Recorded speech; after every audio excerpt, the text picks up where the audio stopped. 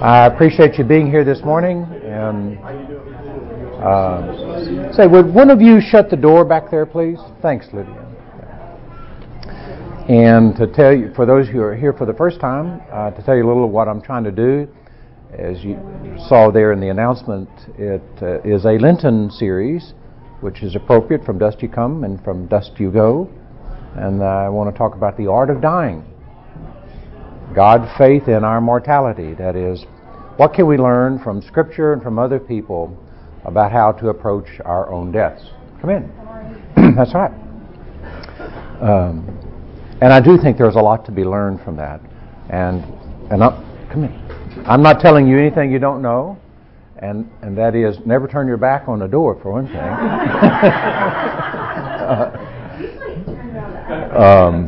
Yeah, that's right. It's usually the other way. And that is, as Ecclesiastes says, there's a time to die. A time to be born and a time to die, and that will be our time one of these days. That is hard to realize, I know. We all have lived long enough to know that happens to people, and it will happen to us. What can we learn to prepare us to do that? And as Psalm 90 says, O Lord, teach me to number my days that I might apply wisdom therein. That is, what wisdom can we learn to approach our own death? And the Scripture says there is a wisdom to be learned. It's not just fear or despair, but it's wisdom that we can learn as we approach our death. And that's what I'm trying to get at in this series here. What kind of wisdom can we learn from various people and teachings that will help us approach our death, but also the death of our own loved ones, which probably is far, far more hard and difficult to handle. But before we go into the lesson today, let's start with a prayer.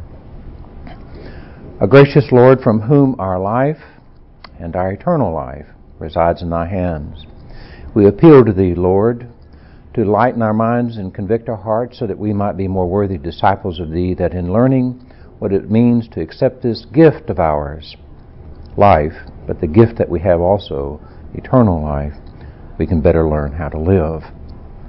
May your grace and peace be with us during this time. I pray this in the name of the Father, Son, and Holy Spirit. Amen. I started last time with this famous painting here of St. Jerome. What I like about it, a number of things. It's well done, for one thing, but also the skull there. As he is near the ending of his days, translating the Bible into Latin, Vulgate, that is for the people to learn, to read and study, he feels like his time is limited, and he is numbering his days and having the skull there on the table. Now, I don't know if he literally did that, by the way. I probably ought to look and try to find out. I've never read that he actually did put a skull on the table, but it's often there in the paintings of Jerome as a reminder of his finitude, of his short span, of his mortality.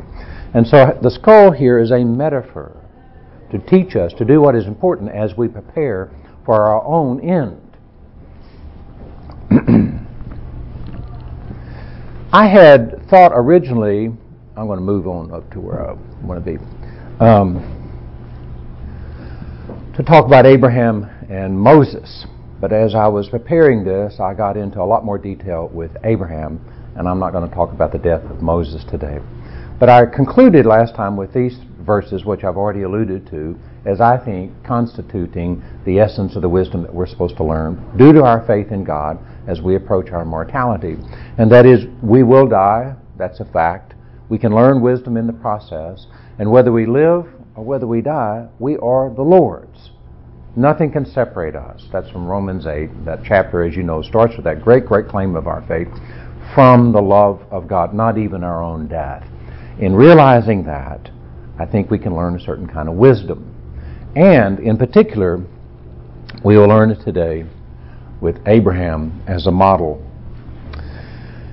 He is called the father of faith, and rightly so. What he exhibited, I think, in his life is phenomenal. He, of all people in the world, God selected, called him when he is a little over 70 years of age from Ur of Chaldees, which is modern-day Baghdad. And he travels up to Haran. Some of his family members go with him. That's modern-day Damascus. And then he comes down into Canaan, a little south of modern-day Jerusalem. And it is there that God gives him a covenant, promises him something, and it's a fourfold covenant, that from him would be that a great nation would come from him, that he would be blessed, and that from in him all nations of the world would be blessed, and that those who bless him would be blessed, and those who curse him would be cursed. That's called the Abrahamic covenant. And that becomes a theme, frankly, of all the Scriptures. In fact, you could sort of see it as the thread that ties everything together in the Scriptures, that God gave God's word to Abraham, and God's going to fulfill that. And Abraham accepts that. Why did he pick Abraham? Was he particularly righteous? Nothing is told. It is said that he was wealthy, but that really doesn't come into play very much. Evidently, even though this is not spelled out, he had the character that could respond. Rather phenomenal that he did, but he had the character. And he is a moon worshiper. That's what they did in the Ur of Chaldees. They worshiped the moon. And God selected Abraham out of all the people in the world and gave this promise to. And our story starts with that. He responds to this in obedience. And you know, he's an old man at this time, 75 years old. Sarah's probably about 10 years older. She's 65. They're childless. So how is he going to have a great nation come from him if he is childless? But that's the promise, that he will have a child, and from that child will come numerous other people. Well, as the story goes, they indeed remain childless, and Sarah, and I'll come back to this story a little bit later, feeling inadequate, maybe shamed as a woman, not being able to give birth, makes a bargain with Abraham to take her maidservant, Hagar, a much younger woman, an Egyptian. And Abraham does, and she conceives. And like I said, I'm going to come back to that story, and gives birth to Ishmael. So Abraham has a son now, but not from his wife, Sarah, but from the maidservant, Hagar. And then later on, as you know, Abraham does give birth, Abraham and Sarah, to Isaac, who is the covenant child, the promised child. And it's not much longer. Sometimes, some people think it's about 12 years after Isaac's death. It could have been up to 30 years after Isaac's death, and I'll try to explain why there's some ambiguity about that in just a minute. That same voice that called him out of the Ur of Chaldees calls him to take his son Isaac, to go to Mount Moriah, and to sacrifice him. And Abraham does. He doesn't argue, doesn't bargain, doesn't negotiate, doesn't scream and holler with God. That's exactly what he does. And as he's going up the hill, Isaac asks Abraham, "Where's the sacrificial animal?" And Abraham quickly says, "God will provide." And the story is, and I'm going to show you some pictures of this in just a minute, as he's raising the knife to kill his only son, the same voice speaks to him, says, "Now I know that you believe in me." And it was a test. God wanted to find out if Abraham really was a man of faith. And then after that, Sarah dies. Abraham lives another 38 years, and he remarries and has 6 children. And then he too dies at the age of 175 years old, and is buried next to Sarah in a cave in the cave of Machpelah, which was owned by a Hittite named Ephon, which is in modern-day Hebron. I've actually been to it, in fact. It was a great day that we went when we went to Hebron. Just quickly, Hebron is primarily an Arab Muslim city. I don't know, maybe 40,000, 45,000. It's poor. It's bustling, though, a lot of activity. And in the middle of it is a Jewish settlement. And if you know much about the history of that area, there's been some horrible carnage. There, first of all, some Muslims on Jews, and then an American Jew who settled there went into the mosque there and slaughtered a lot of Muslims while they were in prayer. And so that place is heavily guarded. And the only time, I think I alluded to this, that I spent a semester in Jerusalem, 4.5 months there. And the only time I felt any kind of strain, doubt about the situation, and I went all over the West Bank from the north to the south. I went into Egypt, of course, went all over Jerusalem, into Bethlehem, Jericho was there at Hebron. It was so heavily guarded. But anyway, it was a church, and then when Islam came in, they knocked down the church and built a mosque, and then in the 1967 war, when the Israeli army took that from Jordan, they split it between a synagogue and a mosque. You can go on both sides, the synagogue and the mosque, and look through these windows and see the shrines of the patriarchs and the matriarchs, where Abraham and Sarah are buried, Isaac and Rebekah. and Leah and Jacob are buried there. Hence it's called the Shrines of the Patriarchs. It was a very moving experience to go there. Anyway, this is where he dies at the age of 175. What I want to do, though, is to look at 4 events in Abraham's life and ask the question, what did this do to him? How was he responding to these, what I call grievous events that happened to him? And they are indeed very, very grievous. The first one shows up in chapter 15 in Genesis. Now, God had already given him the promise, the fourfold covenant, in chapter 12.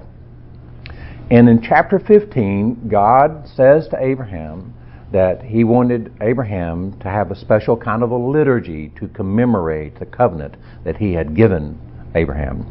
And so Abraham divides these animals up, passes through them, and as he's waiting to hear back from God, we're not really told how long he's waiting, but he gets sleepy and he's afraid. He had been chasing off the vultures and the birds of prey that were coming down to eat the sacrificed animals, and he was thinking that maybe God had forgotten him. And so in that he falls asleep. And it says that during this sleep, I'll start with verse 12. As the sun was going down, a deep sleep fell upon Abram. This was his name before chapter 17 when God changed it to Abraham. And a deep, terrifying darkness descended on him. Then the Lord said to Abram, know this for certain, that your offspring shall be aliens in a land that is not theirs, and shall be slaves there, and they shall be oppressed for 400 years. But I will bring judgment on the nation that they serve, and afterwards they shall come out with great possessions. As for yourself, you shall go to your ancestors in peace. You shall be buried in a good old age. And they shall come back here in the 4th generation, for the iniquity of the Amorites is not yet complete. What a dream he must have had. God speaks to him here in this dream and tells him that you'll have descendants just like I promised you, and there'll be a nation, numerous as the stars, and they will live in an alien land, and they'll be slaves for 400 years. Now think about that. What if somebody came and told you 25 years from now, 50 years from now, 75, 100 years from now, your descendants are going to end up being enslaved? That is, what you start today in having this child will end up in the slavery of thousands and thousands of people. And slavery is not an easy life. Poverty, oppression, injustices, cruelty, violence upon them. Abraham was going to give birth to people who will suffer unimaginably so. Quite honestly, if God came to me and said, Dennis, tell you what, I'll let you know what's going to happen in the next 10 years. Do you want to know what's going to happen in the next 10 years? I would say, no, I don't want to know what's going to happen in the next 10 years. I don't want to know it. You know, God forbid, something horrible, I can't even imagine, I won't even say it, could happen. We don't know. But Abraham now knows that he's going to give birth to a people who will be enslaved, and many of them will die cruelly, savagely oppressed, because they'll be slaves in an alien land. And it says that was a terrifying nightmare to Abraham.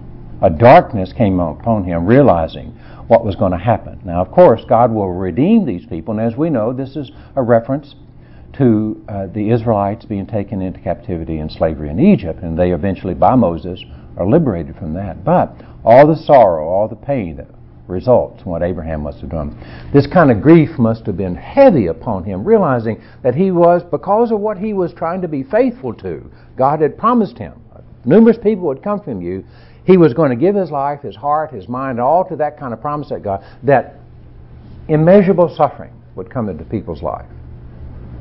Must have been horrible anguish and grief for him to realize that that would happen because of his faith. But he does it. The second major anguishing event, grievous occurrence in his life, happens with Hagar and Ishmael. It is a strange story, you have to admit. God doesn't tell Sarah or Abraham to take Hagar. Sarah, feeling that she's inadequate, wants her husband somewhat to have an ancestor, and so gives him this younger woman, Hagar. And immediately she conceives. Well, in her pregnancy, Sarah becomes incredibly wrathful and jealous toward her and runs her off. And she runs off, and she's crying and wailing because she's pregnant. She's alone out in the wilderness. This is near Beersheba, near Beersheba, which is kind of southwest of Jerusalem. And God speaks to her, says, "Where have you come from? Why are you feeling this way?" And Hagar tells God that she has been banished. And God makes a promise to her. God makes a promise to her and says, "Return to your mistress and submit to her." The angel of the Lord said to her, "I will so greatly multiply your offspring." Now this is God speaking to Hagar, "that they cannot be counted for multitude." And the angel of the Lord said to her, "Now you have conceived and shall bear a son. You shall call him Ishmael, for the Lord has given heed to your affliction. He shall be a wild ass of a man, with his hand against everyone and everyone's hand against him, and he shall live at odds with all his kin." So she named the Lord who spoke to her, "You are El Roi, God the King." For she said, "Have I really seen God and remained alive after seeing him?" She is one of the few people, as recorded in Scripture. Now this is Hagar, an Egyptian maidservant, seeing God. God speaks to her, gives her a promise that he will protect her. Is he speaking to her directly, or is there an angel there? Through an angel. "Therefore the well was called Beer Lahai. It lies between Kadesh and Barnu." She sees a well there and she names it, and it's called the living God who sees me. That's the name of the well, the living God who sees me. So this is a special place because God had spoken directly to Hagar and said, "I will be with you." Now she returns, she submits to Sarah. Then the next thing we find out that Sarah is pregnant with Isaac, and they give birth. And eventually, though, the animosity, the jealousy, the envy, whatever arises, and Sarah's wrath is kindled against Hagar and Ishmael again. And she goes to Abraham and says, "I won't tolerate this anymore." Sarah had gotten mad at Abraham for doing what Sarah had told him to do, and that was to take her maidservant. This was not an amicable kind of contract they came up with. It was one out of desperation. It's what people do sometimes in order to move their life ahead, to try to realize something they felt like their goal and their promised life. And it was an act of desperation, Sarah and Abraham's. And it did not work out amicably between them. And so there was not only animosity between Sarah and Hagar, but also Sarah and Abraham because of this. And so she goes to Abraham and says, "I'm not tolerating this. You need to banish them." And that's exactly what he does. He banishes them. He sends Hagar and Ishmael out. It is said several times, though, that Abraham loved Ishmael. He was Abraham's son, his first loved son. And evidently they had some affection and closeness to that. And to banish Ishmael must have been a grievous thing for him. Interesting, though, Ishmael returns back to Beer Lahai. That's where God spoke to Hagar and promised that he would protect her. This becomes then that special area just for Hagar and Ishmael. Ishmael lives in that area, and Hagar, we don't know what happens with Hagar after this, by the way, except for it is said that she got Ishmael an Egyptian wife, because she was Egyptian, but they live in this area, and it is mentioned that Hagar roamed around in that area, down in what's called the Negev Desert, which is southern Israel, down perhaps into the Sinai, which is obviously part of Egypt. So that was all of his area down in there. So Ishmael when he was banished? I don't really know. I'm thinking he's probably around 30 years old, or mid-20s. Yeah. Now, there's some ambiguity about that. He could have been 15, he could have been 30. I think he's closer to 30, and once again, I'll explain why I think that in just a minute. So here is Sarah and Abraham's life taking off in this area. Here is Hagar and Ishmael taking off in this area. I think Abraham never forgot about Ishmael. Never did. This was his loved son, and he had to banish him in order to fulfill the promise that God had given to him and Sarah. Why did he listen to Sarah the first? Well, I could turn that into a humorous story. I guess he liked Egyptian women or something. I'll theologize about that. Pharaoh, good question. And I think that shows something about Abraham. he, in his own heart, even though he had heard it from God in his head, hadn't become quite convinced how God was going to do it. So he took it into his own hands to do so. You see kind of a parallel with the Eden story. Yeah, that's God right. told Adam, gave him, and he took it in his own hands. And then That's right. He didn't follow that. Abraham, though he trusted God at the initial calling, and he becomes the father of faith because of that. But he had, and here's my point, he had to learn the appropriate wisdom to be the person of faith that he was called to be. He had to learn to be the father of faith. It didn't come naturally or easy. Even though he might have had the natural talents, intellect, strength of will, and health, but he had to learn it in his will. And that's what we see as happening with Abraham. And at that point, with Hagar, he didn't. And he created a situation in which Ishmael is born, whom he loves. And he has to banish Ishmael. And as we know, if you know much about this, the genealogy of the Scripture, the Arab people come from Ishmael. And the conflict between the descendants of Isaac and the descendants of Ishmael remain with us today. And some of that, we could say, of course this is speculative, but is because Abraham and Sarah decided to take this into their own hands. Well, this is a famous painting of Abraham here banishing Hagar and Ishmael. Of course, that's a Renaissance painting, but obviously they didn't look that way 4,000 years ago. But nonetheless, it sees Ishmael crying, and that's primarily the reason why I picked this, why I got this particular painting. It was grievous on Ishmael. They loved each other. Ishmael must have loved his father, and vice versa. But Abraham had to do something here to learn what it meant to really trust in the promises of God. And it caused misery for other people.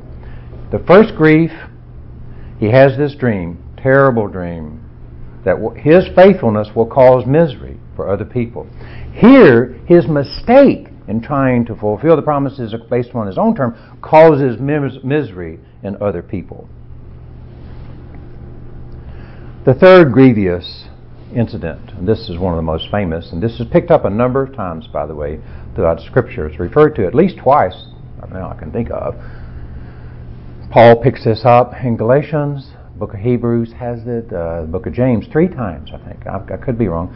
This incident of Abraham here sacrificing Isaac is brought up 3 different times.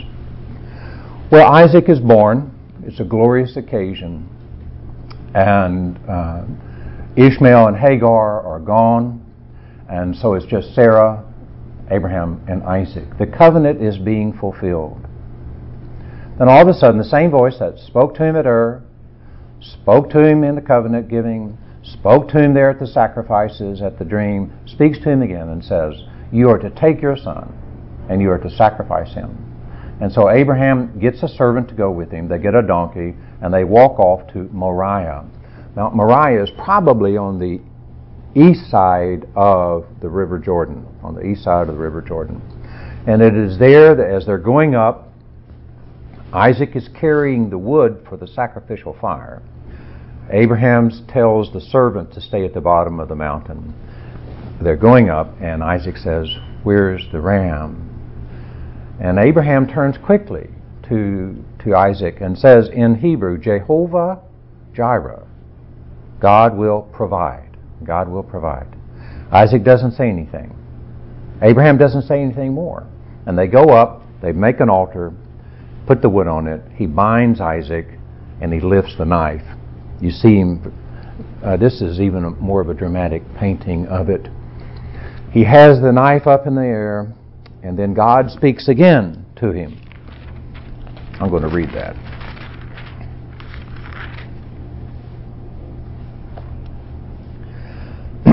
Then Abraham reached out his hand and took the knife to kill his son.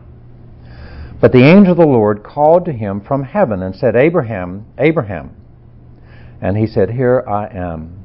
He said, do not lay your hand on the boy or do anything to him. For now I know that you fear God, since you have not withheld your son, your only son, not Ishmael. Isaac is the covenant child, from me. And Abraham looked up and saw a ram caught in the thicket by its horns. Abraham went and took the ram and offered it as a burnt offering instead of his son. So Abraham called that place, the Lord will provide, Jehovah Jireh, as it is said to this day, on the mount of the Lord it will be provided. What had he learned? Now, he had been hearing the voice of God now for years. What had he learned? He took in his own hands, and I'm going to come back and tell you another incident in which he took in his own hands how to fulfill the promise, and it ended up a disastrous wreck. But there with Hagar and Ishmael, it ended up being a miserable consequence when he took it in his own hands. What had he learned? And as the verse says, he feared God. He realized that the promises that God had given him, God will find a way to fulfill those promises. Some way or another, God will work through the incidences of history and his own failures to be able to bring about this great blessing for the whole world. That God's providence is God's and it's not our providence.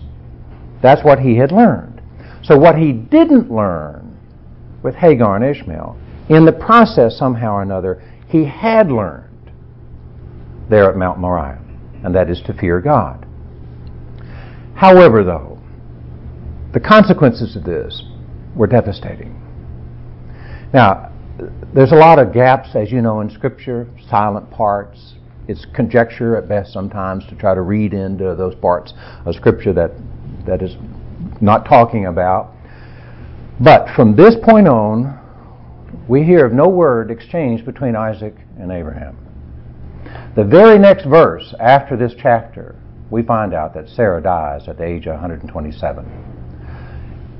This is why I think probably in that previous, hold on a second, he looks like a young boy there.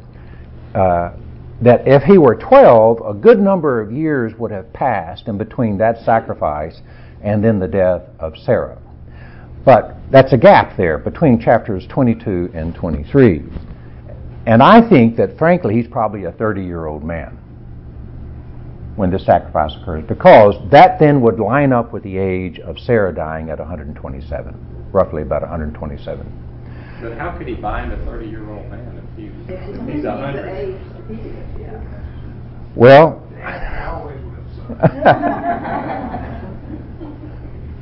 you know, quite honestly, we don't hear Isaac. We don't hear anything from Isaac prior to this, and not a voice is given to Isaac after this as well.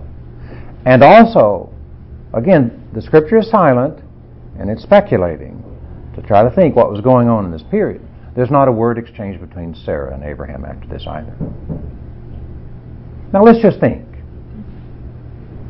What if your mate got one of your children or one of your grandchildren and said, I'm going to sacrifice this baby, this child, this grown man, because God has told me? Would you settle peacefully with that? Would you say, oh yeah, that makes perfectly good sense. I understand why you're doing that. Isaac must have been traumatized. Even if he believed that Abraham had good reasons for this, even if he understood what Abraham said when he said Jehovah Jireh, it must have been an unbelievably traumatic experience to go through. Even if he thought God somehow or another would work it out. Now, when the book of Hebrews spends almost a whole chapter here on Abraham, about half a chapter, about being the father of faith, it mentions this, and it says that Abraham believed that God would raise Isaac from the dead. Some way or another, in developing the fear of the Lord, in knowing that somehow God would work out God's providence, that even if he had killed Isaac, God would raise Isaac because God promised him that a numerous people would come from him. Even the impossible wouldn't be possible for God. But it must have created unbelievable anguish in Abraham to realize this. He had banished one son,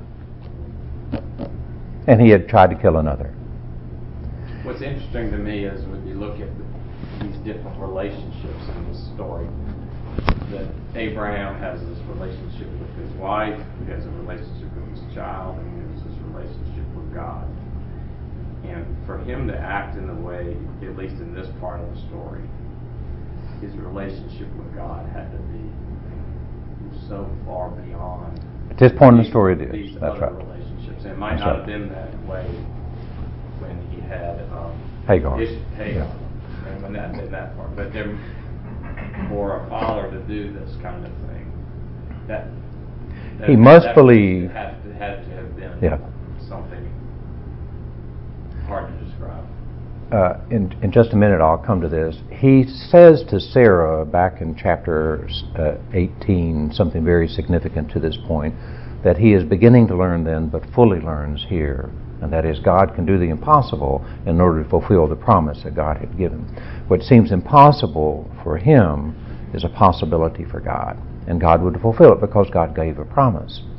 But anyway, how would you feel that if in your conscience you did something that you knew your very soul depended on, and that you knew it was from God, but it had created such anguish in the people whom you love more than your own life?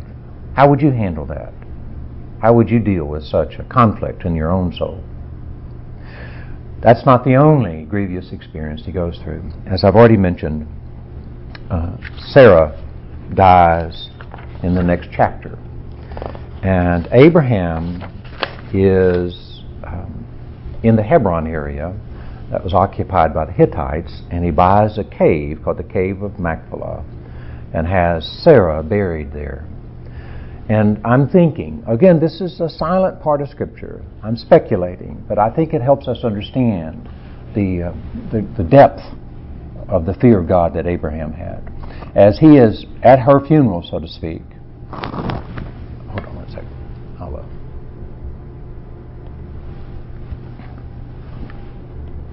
I found this etching of them taking Sarah's body into the Cave of Machpelah. He must have thought what grief he brought into her life. And he thought he was doing the right thing all along. When he took Hagar, he probably thought in his own mind, this is the right thing. We have to have a child. You know, I'm well over 100. Sarah's well over 90. He thought he was doing the right thing all the time, but he brought tremendous grief in the world. We know from the dream that a whole nation will be brought into slavery. We know that Hagar and Ishmael are banished to wander around in the desert, the wilderness, and we know that his own wife feels betrayed. And she was betrayed by him. There is this rather sordid story about the king Amalek of Gerar, Gerar. They're passing through the area, and he sees Sarah. Now, she is well up. By this time she's in her 80s, and he wants her. He's lustful towards her, and goes up to Abraham and says, well, to paraphrase, can I have this woman? Now, that's Abraham's wife. That's to be the mother of the covenant child. That's to be the one from which the blessing of the world will come. And what does Abraham do? Sure, you can have her. She's my sister.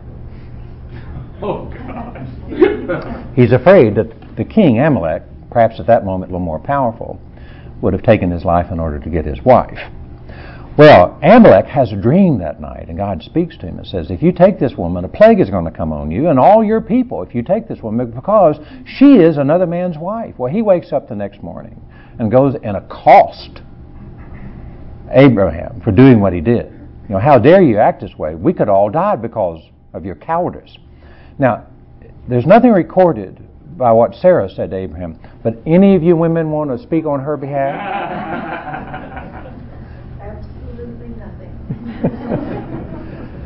Well, obviously, this wasn't a win. Doesn't mean she doesn't feel anger. Well, that's right. I know that the women were put down and were thought of as second-rate people in that culture at that time. Right.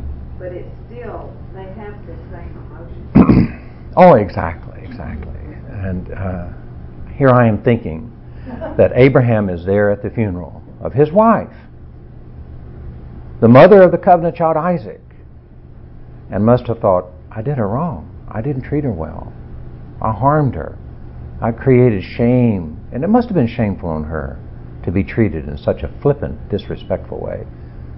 I was not a good husband to her, and it must have been anguishing for him to do that. And there he was, an old man. He's 137 when she dies, and she's buried there at the Cave of Machpelah. Now he goes on, and he marries after this Keturah, and has 6 more children. And at the age of 175, instead of being buried with his wife and 6 children, he decides to be buried with Sarah And so they take him back. And guess who comes to the funeral? We haven't heard anything from Isaac or Ishmael. They're both there. Now again, reading between the lines. I know this is dangerous to do sometimes, or questionable to do at times, but I think there is some legitimacy in this to try to understand, why is he the father of faith here? What did he have to go through to prove that he is indeed the model for faith for us? That, I don't think there was any relationship between Isaac and Abraham, Ishmael and Abraham, but when he dies, they come to the funeral. And they're there to honor the man because he had learned what it meant to be a man of faith. And not much else is said about Isaac, frankly. Of all the patriarchs, Jacob follows, and then Joseph and the brothers follow. Less is known about Isaac than anything else, but of the last recorded conversation in the Scripture about Isaac, he mentions Abraham. He talks about his father. Some way or another, Isaac too had become a man of faith, and he realized that through all these missteps, wrong-headed moves, accidents, failures, weaknesses of his own father, nonetheless, the hand of God was moving through all this, and Isaac too Isaac too learned that God will fulfill the promise that God had given in the covenant. And also, prior to this, when Isaac shows up, he finds out that Abraham had given to Isaac all of his property and wealth. And there they were at the funeral, witnessing how a man had learned to properly die. I think what we can learn from Abraham... This is the mosque and the synagogue where the shrines of the patriarchs and matriarchs are. That building was built by Herod the Great, by the way, a little less than 2,000 years ago. And it's almost stone per stone. It's one of the most remarkable buildings I've ever seen. Anyway, this area right here was what Herod the Great built. And he is buried there to this day with his wife Sarah. Okay, here's what I think we can learn from this in the art of dying. All the mistakes he had made, all the anguish that he experienced, the grief that he felt and that he also caused, would turn a person into kind of a cynical, bitter old person. As they approach their death, they think, what a mistake my life has been. I have failed with my wife, with my sons. I am bringing misery in the world. What a mistake my life has been. And I could see somebody coming to that conclusion. We all have had enough mistakes in our lives, and if we haven't, we will, to think, maybe my life wasn't all that important to begin with. Maybe there's not a grand story that's running through me some way or another. There are probably enough mistakes in our lives for all of us in some way or another to become cynical or bitter about it. But he doesn't. He doesn't. He is able to transform his shame and anguish into hope. And it's the hope that God will fulfill God's promise through his life. Something else I think he learns. Every time we saw that Abraham tried to take it in as his own plans and will and strength to bring about the covenant, it failed miserably. First of all, with the unfortunate thing with Hagar, then with this unfortunate thing with the king of Amalek. Every time he did what he thought it would take for God to fulfill God's promises in his life, he failed at doing that. And so what I think he learned in the process, that the promise that God gave him was bigger than just his personal happiness. That what God promised him with the covenant was not that you'll have a life of ease. It'll all make perfectly good sense to you. And that you'll see that everything was wonderful and beautiful, and so that's not what God promised him. God did not promise him a Shangri-La utopian life. What God promised him was that through him would come the blessing of the world. And what Abraham learned as he grew older, as he approached his own death, that it's not about him. He's not the center of God's will, of God's providence. That he is a means towards the redemption of the world. And that's real wisdom. And the wisdom of Abraham is to know that what works through our lives, even when we have brought such anguish and bitterness into our own lives by the mistakes that we commit, nonetheless, there's a story bigger than our own lives working its way through us. And we can believe in that. That even though I may make mistakes as he did, and anguishing mistakes too, nonetheless, God's promise will work its way through them. And so, in the art of dying, I'll summarize with this, and then if you have questions, is that we need to be able to transform our mistakes, our grief, our shame into hope in what God can do. Secondly, we need to be able to see, by learning from great people like Abraham and Sarah and so on, and in our own lives, that the hand of God is moving redemptive purposes through us, and that we're part of a bigger story. We are not the center of that story. We're all part of God's covenant. And so we wait then, just as Paul says, whether we live or whether we die, we are the Lord's. We wait for the Lord to use us in ways to bring about that story. All right, we've got a couple more minutes before I need to stop. Yes?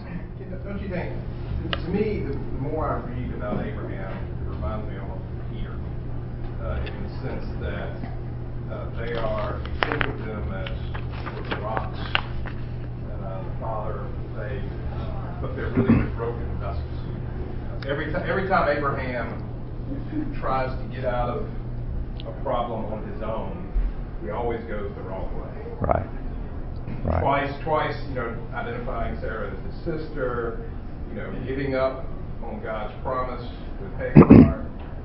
Same with Peter, with denying Christ 3 times. And I think it's what Paul says, that his faith was counted to him. Right. That is, he was there not because of his own actions, but because God had chosen him for whatever reason. And I frankly find a lot of comfort in that. Oh, right. Exactly. How terrible I am, that maybe God has something in store for me too. And so I always, in the same way with Peter, I find great comfort in their failures because I relate to them. Right. Another great thing that Paul said in 2 Corinthians is that we have this treasure in earthen vessels. We are earthen vessels. Abraham, the father of our faith. I mean, look at how many people in the world know Abraham. Jews, Christians, and Muslims. Nonetheless, was an earthen vessel. However, though, we are still commanded to do as best as we can. But you may think this sounds overly clever to say it this way. Perfection is overrated. It really is. That is, we have to be perfect to be means by which God can use to work out God's providence. The irony so much of Scripture is that even our imperfections, being earthen vessels, this treasure is held.